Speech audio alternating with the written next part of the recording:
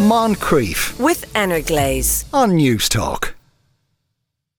According to a survey carried out by On Post, 64% of 16 to 24-year-olds have bought goods on the back of a recommendation from an influencer or a celebrity. But to what extent, if any, are influences regulated? Orla Twomey is CEO of the Advertising Standards Authority of Ireland. Good afternoon, Orla. Good afternoon.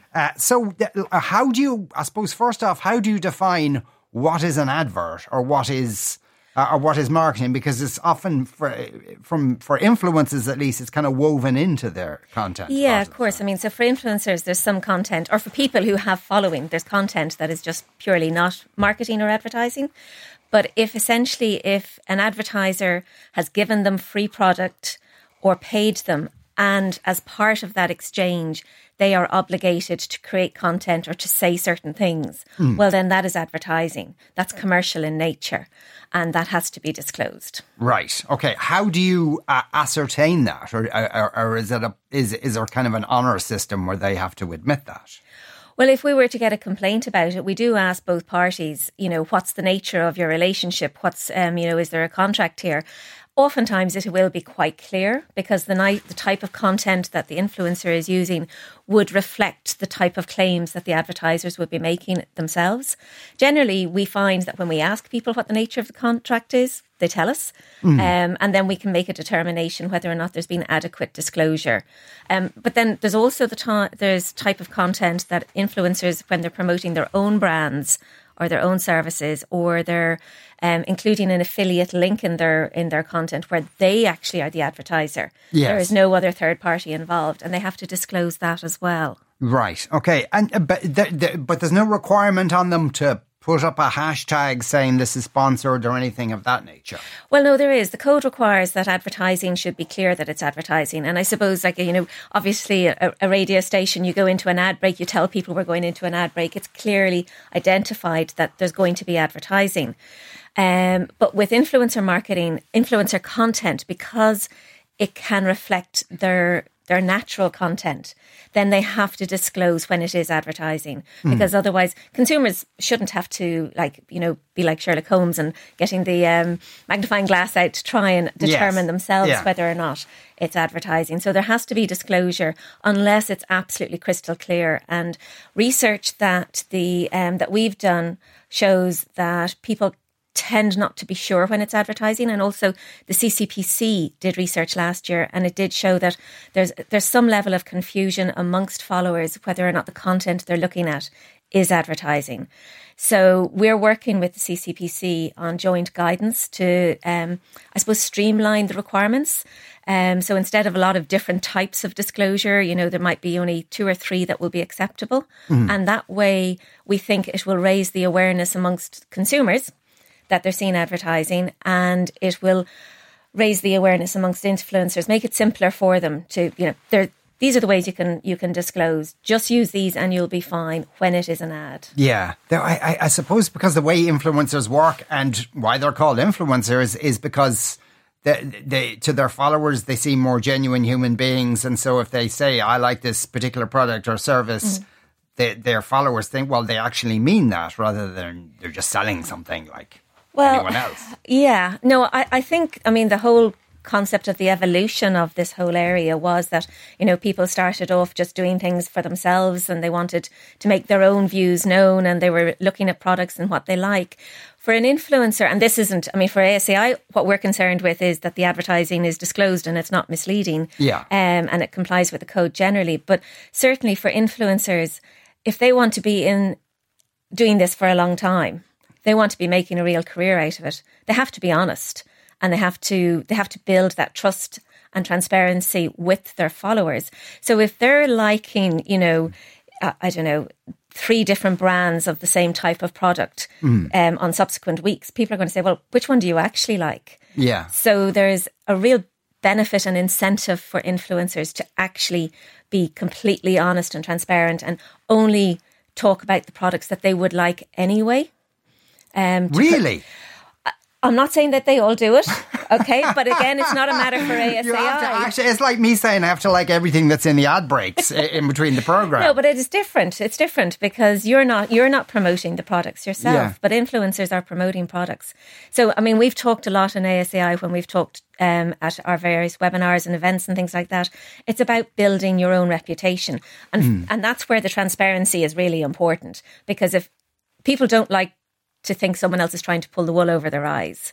So if you're advertising to me, tell me, and then I can make a judgment as to whether or not I will be influenced by what you're saying. Yeah, sure. But if you're not going to tell me that you're advertising to me and I subsequently find out, I'm going to be peeved. So I always say to influencers, just disclose. It's in the long term, it's the best thing to do. But you also have to remember that there's another party involved here, and that's the advertiser, that's the company. And under our code, advertisers have primary responsibility for ensuring that the advertising that they cause to be created is compliant with the code. And so advertisers have to make sure that if they do cause, an influencer, they engage with an influencer to create content, they actually check to make sure that it's correct, that they actually check afterwards that it's posted, that it is actually disclosing properly, that the disclosure is visible and legible and easily understood. So I think, a lot of the time when we talk about influencer marketing, it's as if it's all on the influencer. I mean, obviously they're the one publishing the content, so they have a responsibility. But so do the companies that cause that material to be created. Oh, and these deals are often done through kind of third parties, kind of advertising agencies or PR companies. And that kind of stuff. There's a whole mix. Yeah. And a lot of influencers they're just on YouTube. That a lot of them do podcasts as well. And it seems to be a common thing in podcasting that podcasts can be sponsored, or the sponsor wants the podcaster themselves. A bit like on American radio, they'll say, I'm going to have a delicious cup of Barry's tea because it's the best tea ever, and they want that to come out of the podcaster's mouth. Now, the podcaster mightn't necessarily be a Barry's tea drinker. They might really be a Lion's tea drinker. Now, in that instance, are they breaking any code by saying that? I think if it's not clear that there is sponsorship, and if it's not clear that that phrase is because of the sponsorship, well, then there's a potential issue, because if you're just... How do you make that clear? Well, I mean, at the top of the podcast, you say this is sponsored by Company X, and I'm going to... I've heard examples where it is clear when you listen to it, that what's being said is because... And, I'm going to talk a bit about our sponsors' products now. Yeah, sure. That kind of thing. So there are ways for people to do this. It's not... it's not that complicated. Yeah, but the individual... talking about the sponsor's product, if the individual says, I really like this tea, well, I will. And they actually don't, is that breaking the code? Well, given that, and this is a hypothetical, obviously, that we actually haven't come across this particular, but given that it is happening because of the sponsorship, and it is a product, it's a claim that's been made because of the sponsorship. If it's not true, there's potentially a problem with that, because it's misleading. Okay, yeah. It's different to an ad. Difficult to prove. Yeah, it's different like when you've got an actor saying something in an ad, because that that's an actor. But when it's a real individual. And if there is a problem of any sort, it might necessarily be the tea problem I'm harping on about, but what kind of penalties are there against influencers or the advertisers? Well, so essentially under the ASAI code, our main sanction is a requirement that the advertising be withdrawn or amended, if that's possible. And we also publish our adjudications. So when the complaints committee make a decision, we publish those decisions. We publish them to our website, and we also publish them to media, and they get picked up by shows like yourself and by other media. So right. So it's embarrassment rather than any legal force. For ASAI, it is, it's name and shame. It's reputation. Yes. I would say it's more than embarrassment. It's about reputation. So, you have it out there in the public that you've misled your audience because you didn't take the time to make sure that you disclosed properly. And are you doing a lot of that now? Because I would imagine, because everyone's been talking about the shift of advertising is kind of moving online rather than, from the kind of mainstream media.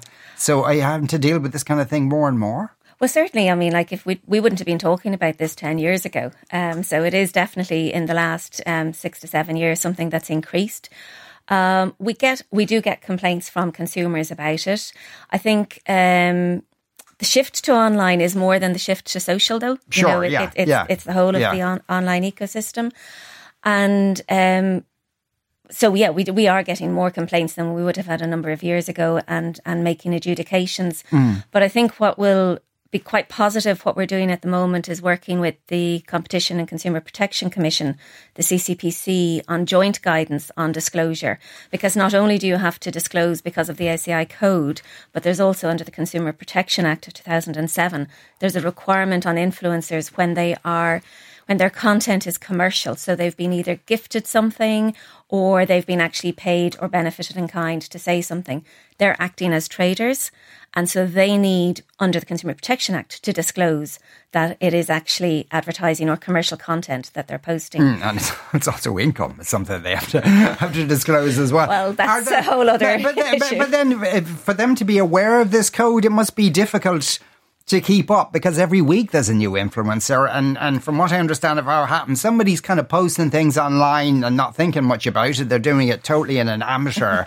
And then suddenly, gradually they're offered things. And the next thing they know, this is actually a job. Mm-hmm. So, I mean, it is definitely, there's a lot of, new people coming into the whole influencer marketing system all the time. So that's one of the things that when we have, as I said, we're working on this guidance at the moment. And once we launch that, our intention is to do a fairly kind of,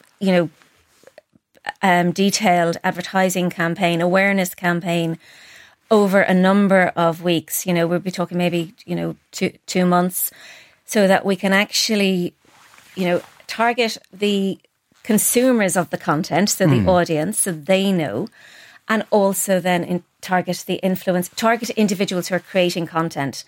And we'll see how that pans out, but we're planning on creating lots of different little tools to try and help people understand what is a commercial content and when should they disclose, to make it as easy as possible for people. And I think it's important that only 10%, research that both ASAI and CCPC have done show that only 10% of consumers trust what influencers post, which is very low.